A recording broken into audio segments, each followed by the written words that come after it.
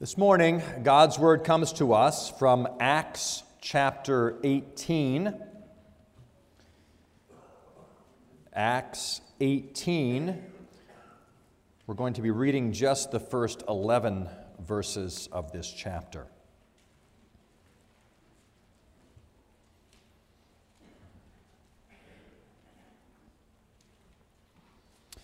Acts 18, beginning at verse 1. What we hear now is God's Word. After this, Paul left Athens and went to Corinth. And he found a Jew named Aquila, a native of Pontus, recently come from Italy with his wife Priscilla, because Claudius had commanded all the Jews to leave Rome. And he went to see them, and because he was of the same trade, he stayed with them and worked, for they were tent makers by trade. And he reasoned in the synagogue every Sabbath and tried to persuade Jews and Greeks. When Silas and Timothy arrived from Macedonia, Paul was occupied with the word, testifying to the Jews that the Christ was Jesus. And when they opposed and reviled him, he shook out his garments and said to them, "Your blood be on your own heads. I am innocent. From now on, I will go to the Gentiles." And he left there and went to the house of a man named Titius Justus, a worshiper of God. His house was next door to the synagogue. Crispus, the ruler of the synagogue, believed in the Lord, together with his entire household. And many of the Corinthians, hearing Paul, believed and were baptized. And the Lord said to Paul one night in a vision, "Do not be afraid, but go on speaking, and do not be silent. For I am with you, and no one will attack you to harm you. For I have many in this city who are my people." And he stayed 1 year and 6 months, teaching the word of God among them. Here we end the reading of God's holy word. I invite you to turn to the back of your blue Psalter hymnal, to page 92 in the back section. This is Canons of Dort, Head of Doctrine 1, and this morning I'd like to read just Articles 2, 3, and 4 at this time, from page 92 in the back of the Psalter hymnal. Article 2, "But in this the love of God was manifested, that he sent his only begotten Son into the world, that whosoever believeth on him should not perish, but have eternal life." Article 3, "And that men may be brought to believe, God mercifully sends the messengers of these most joyful tidings, to whom he will, and at what time he pleases, by whose ministry men are called to repentance and faith in Christ crucified. How then shall they call on him in whom they have not believed? And how shall they believe in him whom they have not heard? And how shall they hear without a preacher? And how shall they preach except they be sent?" Article 4, "The wrath of God abides upon those who believe not this gospel, but such as receive it and embrace Jesus the Savior by a true and living faith are by him delivered from the wrath of God and from destruction, and have the gift of eternal life conferred upon them." Well, in our study of the Canons of Dort, we have spent some time dealing with the first head of doctrine, election and reprobation. This is the last time we're going to deal directly with this head of doctrine before going on to the next. I suspect we will probably not spend as much time on each of the other heads, but this one is so fundamental to understand the glory of the gospel, God's electing love, that God chose a particular people to be his very own. Last time, in looking at election and reprobation, We looked at a couple of objections. It's a difficult teaching. It's a hard teaching. Well, there are many hard teachings in Scripture. Yet we still teach them, embrace them, and live by them. We talked about the fact that election reprobation just doesn't seem to be fair. We saw that our concept of fairness is a difficult thing to get a handle around, but justice, biblical justice, is certainly manifest in election and reprobation. This morning, we're going to look at one more objection to the biblical doctrine of election. Maybe an objection that you have heard. If salvation is first and last from God, if election is God's sovereign choice of who will be saved, then why in the world would we evangelize? God has His own. God knows His own. Why would the church at all be concerned with the spread of the gospel? It's all up to God anyway. Election and evangelism. That's what we're going to look at this morning in Acts chapter 18 and in our confession. We will see that election does not undermine our evangelism, but a proper understanding of election actually undergirds our evangelism and gives us reasons to go out and share the glories of the gospel. Election and evangelism find themselves in perfect harmony, which should not surprise us, because the Bible speaks with one voice. God declares His way to us. So this morning we're going to talk a little bit about a few things we've talked about before, reminding ourselves of the nature of election and reprobation, what we call double predestination. It's good to have that reminder, I think, as we prepare to compare that with biblical evangelism, that we might be able to articulate the glories of the faith and how these two do fit perfectly together. Remember, children, we talked about election. And when I say election, that begins with E, you think of the book of Ephesians and Ephesians chapter 1.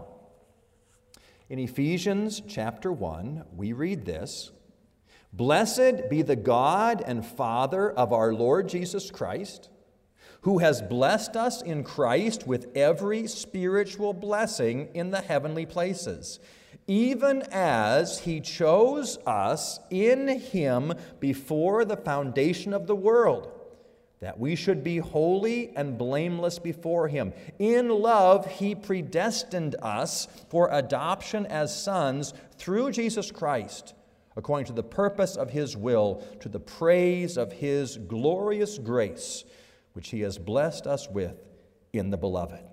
Ephesians 1 speaks about election, God's sovereign choice. Now, I suppose if you wanted, you could go to the canons to read about election. We have a beautiful statement in Canons Article 7 of Head of Doctrine 1. Election is the unchangeable purpose of God, whereby before the foundation of the world He has, out of mere grace, according to the sovereign good pleasure of His own will, chosen from the whole human race, which had fallen through their own fault from their primitive state of rectitude into sin and destruction, a certain number of persons to redemption in Christ. That's a beautiful, concise statement about election, but if someone asked me, I would not take them first to the canons. It's a beautiful statement, but we take them first to Ephesians chapter 1. Because as we have seen throughout this beginning of this series, election is a biblical doctrine. It is not simply a Calvinistic doctrine. It is not simply a Protestant doctrine. It is a biblical doctrine. God chose who would be His own. We see He made that choice before the foundations of the world. Remember, kids, before you were born, before your parents were born, God chose His own before the world was born. Who would be His? And He made that choice simply because He chose them. Not a choice based on any condition, not a choice based on foreseen faith. That God looks down the corridor of time, He knows who will believe, and therefore He chooses them. It's just the opposite. God chooses them, and therefore they come to faith in time. An unconditional election. Chosen out of the fallen mass of humanity. This Pauline doctrine, this biblical doctrine, our understanding of election. We talked about reprobation. Remember, double predestination. If God has chosen some, there are some who are not chosen. There are some who are passed by. And again, the confession makes reference to that in Head of Doctrine 1, Article 15. What particularly tends to illustrate and recommend to us the eternal and unmerited grace of election is the express testimony of sacred Scripture that not all, but some only, are elected, while others are passed by in the eternal decree, whom God, out of His sovereign, most just, irreprehensible, and unchangeable good pleasure, has decreed to leave in the common misery into which they have willfully plunged themselves, and not to bestow upon them saving faith and the grace of conversion, but permitted them in His judgment to follow their own ways, at last, for the declaration of His justice, to condemn and punish them forever, not only on account of their unbelief, but also for all their own sins. And this is the decree of reprobation, which by no means makes God the author of sin, the very thought of which is blasphemy, but declares Him to be awful, irreprehensible, and the righteous judge and avenger thereof. You could go there. But kids, when we think about reprobation, which starts with R, which book in the New Testament do we go to? We go to Romans. We go to Romans chapter 9. Because in Romans chapter 9, we have a beautiful picture of God's sovereign choice, choosing one and passing one by. Romans chapter 9, verse 10. And not only so, but also when Rebekah had conceived children by one man, our forefather Isaac, though they were not yet born and had done nothing, either good or bad, in order that God's purpose in election might continue, not because of works, but because of Him who calls, she was told, the older will serve the younger, as is written, Jacob I loved, but Esau I hated. Jacob I loved, Esau I hated. Remember the story, children.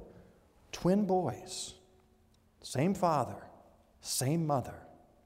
And before they were even born, God makes a choice of one and passes the other by. Not a Calvinistic doctrine, not a Protestant doctrine, a biblical doctrine. God's sovereign choice in both election and reprobation. We did see that the ground of election and the ground of reprobation are different. The ground of election, God's sovereign choice, is His grace and His mercy. God freely, sovereignly, because He is merciful and gracious, chooses some to be His own.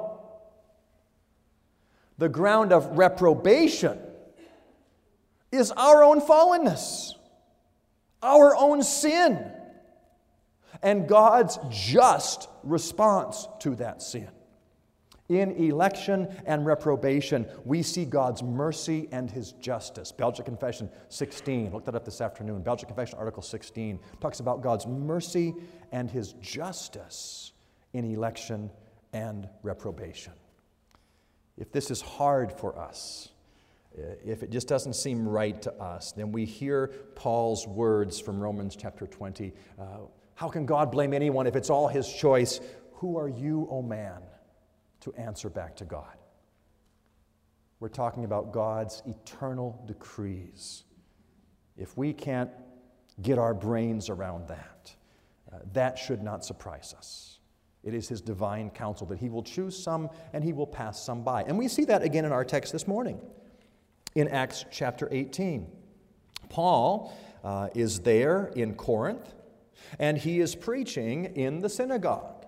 He is trying to persuade Jews and Greeks.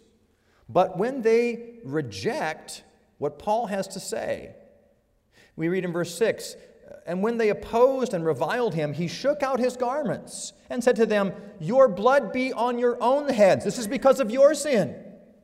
I am innocent. From now on, I will go to the Gentiles.'" A choice being made. Choice to move from one mission field to move to a different mission field. And Paul says, I'm innocent of this because you have chosen to reject the truth. That's our understanding of double predestination.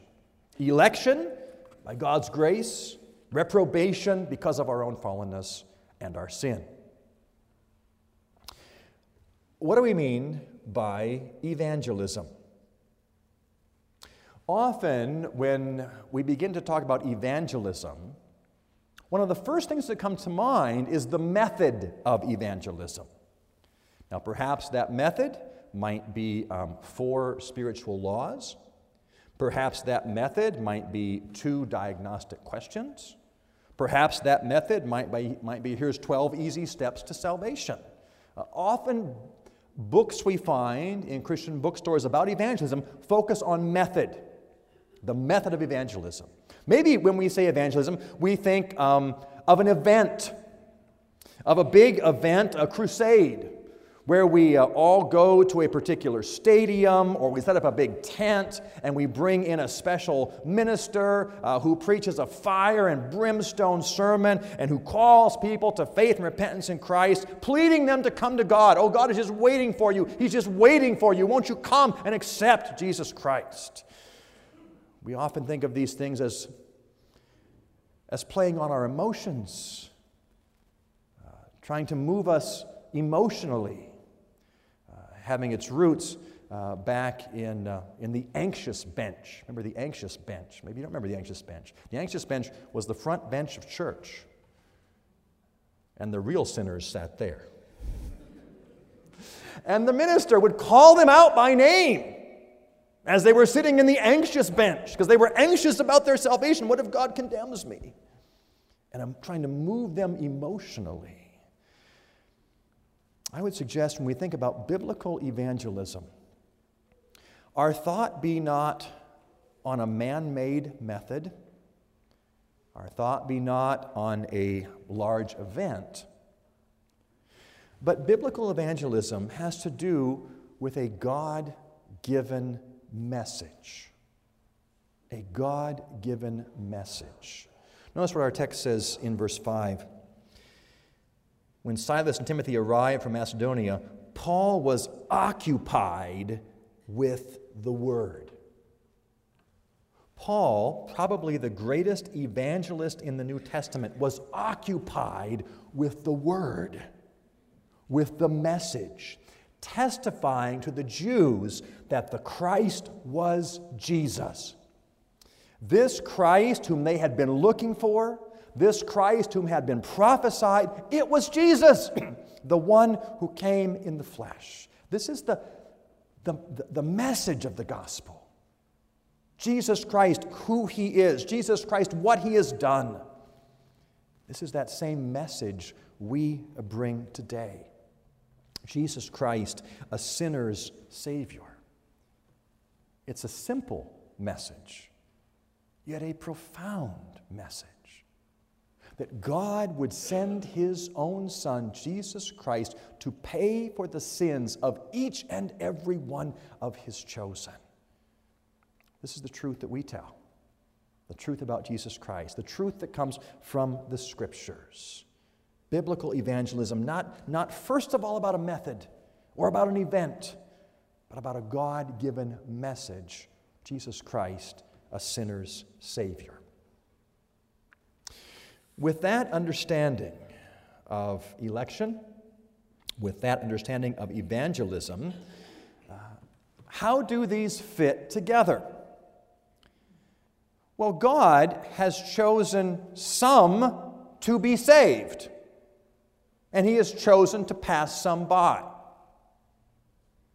God has chosen some to hear that word of God preached.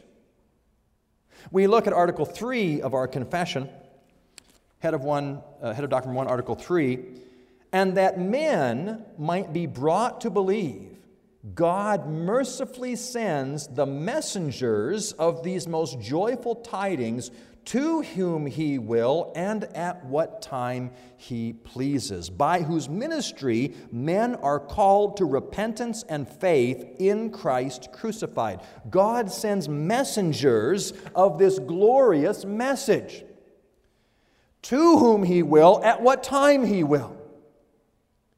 The answer to how election and evangelism fit together is to remind ourselves God not only determines the ends of salvation, who will be saved, but God determines the means of salvation, how they will be saved. They will be saved through the declaration of the gospel. God not only determines the ends, He determines the means. As with the supper this morning, God's desire is that we be spiritually strengthened. How does He do that? He does that through the bread and the wine, a reminder, a symbol of the body and blood of Christ. God not only determines what He wants, that we be strengthened, but how He wants to do it, by coming to the table of the Lord. Paul will say in Romans chapter 10, how then will they call on Him in whom they have not believed? And how are they to believe in Him of whom they have never heard? And how are they to hear without someone preaching? And how are they to preach unless they are sent? As it is written, how beautiful are the feet of those who preach the good news. How can they believe if they never hear? God determines the means by which His chosen will come to faith, the means of the preaching of the gospel. That gives us a necessity of evangelism. Not to say, look, God knows His own, He's going to get them either way, but a necessity that we bring the gospel, because that's God's appointed means to bring people to faith. It gives us an urgency in evangelism, because we desire to be obedient to God. He has chosen this means to bring people into fellowship with Him. We have to go and do that which God has called us to do, because He has called us to do it. It gives us a genuineness in our evangelism. You know, it's not as if we have to pick and choose who we evangelize. It's not as if, people walk around and they've got an E for elect on their forehead or an R for reprobate on their forehead, and we can tell who to talk to. We can talk to everybody. We can earnestly call them to faith and repentance, because we don't know. But we do know God's appointed means, and that He will use that means to bring glory to Himself. No, election does not undermine evangelism. Election undergirds evangelism. What do we read in verse 9? And the Lord said to Paul one night in a vision, do not be afraid, but go on speaking. Do not be silent, for I am with you, and no one will attack you to harm you. For I have many in this city who are my people. God says, I have many here who are my people, and they need to hear the gospel, because that's the appointed means by which they will come to faith. In fact, without election, there is no hope in evangelism. Now, we haven't talked yet about man's fallenness. We will get there.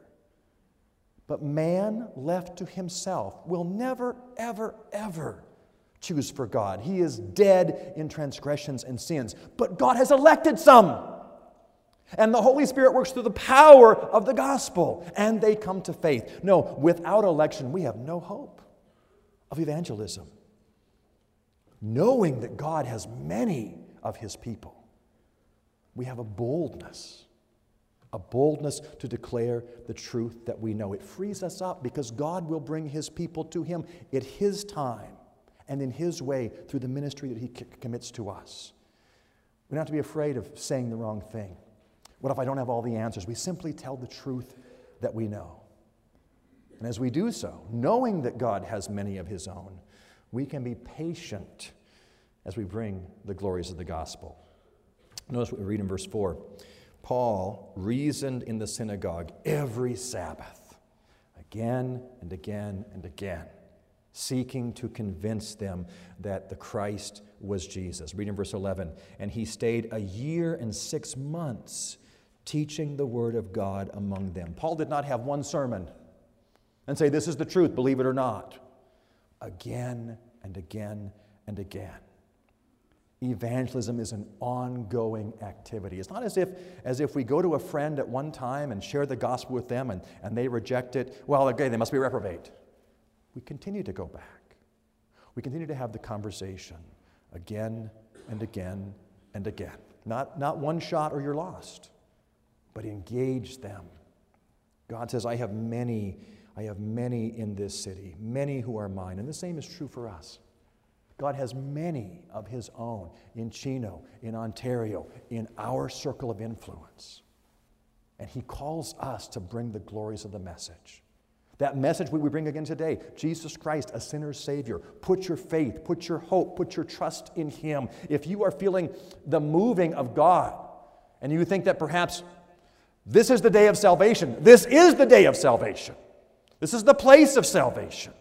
As the gospel goes out once again, and God himself calls you to repent of your sins, to place your trust in Jesus Christ alone, and to know the glories of what it is to belong to him.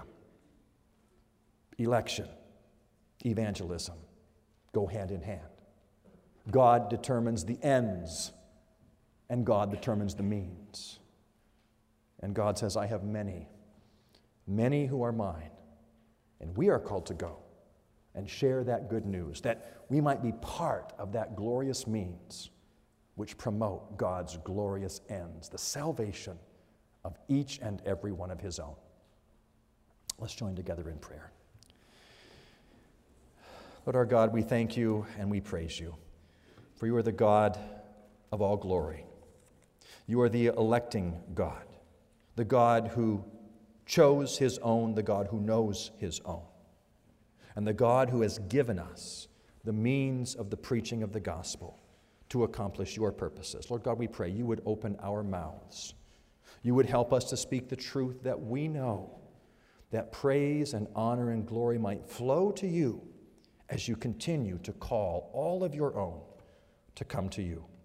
Strengthen us for that task. Strengthen us today as we come to the table and are better prepared to go out and share the truth that we know. Hear our prayer, O God, for Jesus' sake. Amen.